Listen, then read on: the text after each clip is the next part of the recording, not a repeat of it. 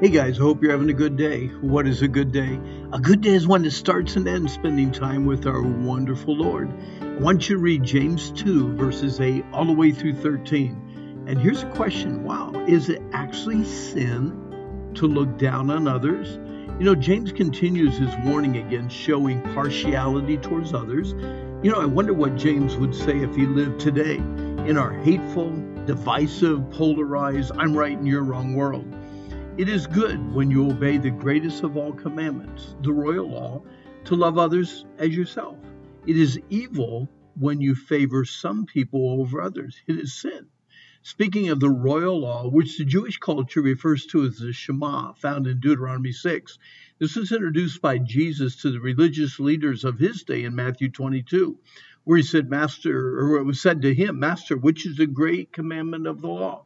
And Jesus said to him, Thou shalt love the Lord thy God with all thy heart, with all thy soul, and with all thy mind.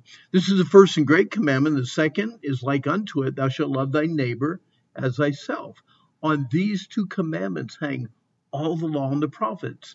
To emphasize the heart and the spirit behind God's laws, Jesus took the 613 laws that made up the Torah, which guided ancient Israel, and boiled them down to just two commandments that you can literally hang all the 613 laws on. Number one, love God. If you truly love God, you will not take his name in vain.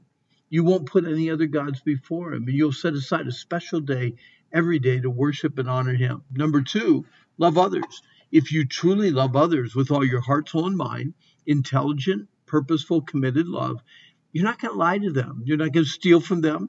You're not going to dishonor them. You're not going to get involved with immorality. You will not covet what they have, and you're not going to kill them. I don't want to overlook two other words Jesus mentioned, as yourself. This is certainly not teaching us to focus on loving ourselves more. We're already too good at that. But it gives a sneak peek at what many call the golden rule. Do unto others as you would have them do unto you. In other words, none of us want to be lied to, stolen from, or dishonored in any way. Nobody wants someone to lure their husband or wife into adultery, and we certainly don't want to be killed. So simply love others with the same spirit of protection and desire that you love yourself with. When you learn to love others like God loves you, you will have no problem with prejudice or discrimination or favoritism.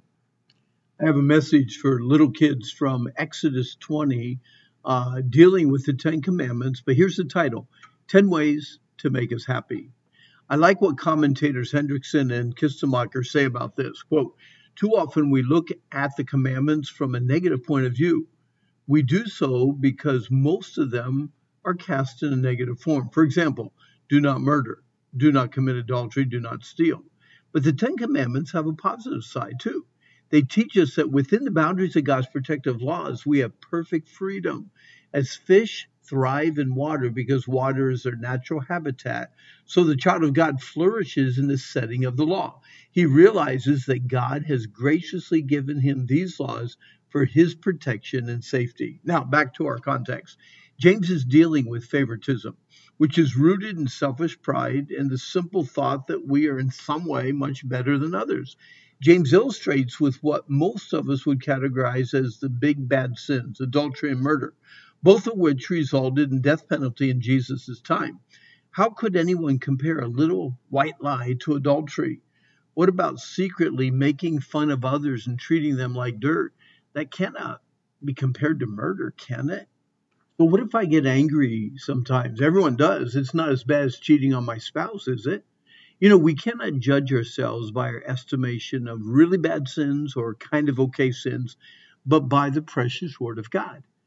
Why does James refer to God's word as the perfect law of liberty?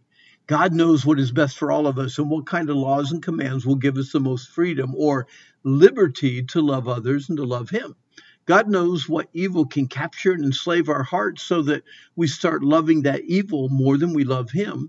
And he warns us to stay as far away from such evil as we can by creating a liberating law against it. I hope I'm making sense here, okay? We are all sinners. We are all lawbreakers. How many times do we have to lie to be a liar? Once. How many times do we have to steal to be a thief? Once. How many times do we have to sin to be a sinner? Once. For all of us have sinned and fall way short of God's glorious perfection. Whether we struggle with big sins or little sins, we are all a mess and need forgiveness every single day. What is the only hope we have? The gracious, undeserved mercy of God. God keeps back from us the judgment that we as sinners truly deserve. Listen to these words, Psalm 33. Behold, the eye of the Lord is upon them that fear him, upon them that hope in his mercy. Psalm 86, for thou, O Lord, art good, and ready to forgive, plenteous in mercy unto all them that call upon thee. Psalm 100, verse 5, for the Lord is good, his mercy is everlasting, and his truth endures to all generations. God is so wonderfully merciful to us.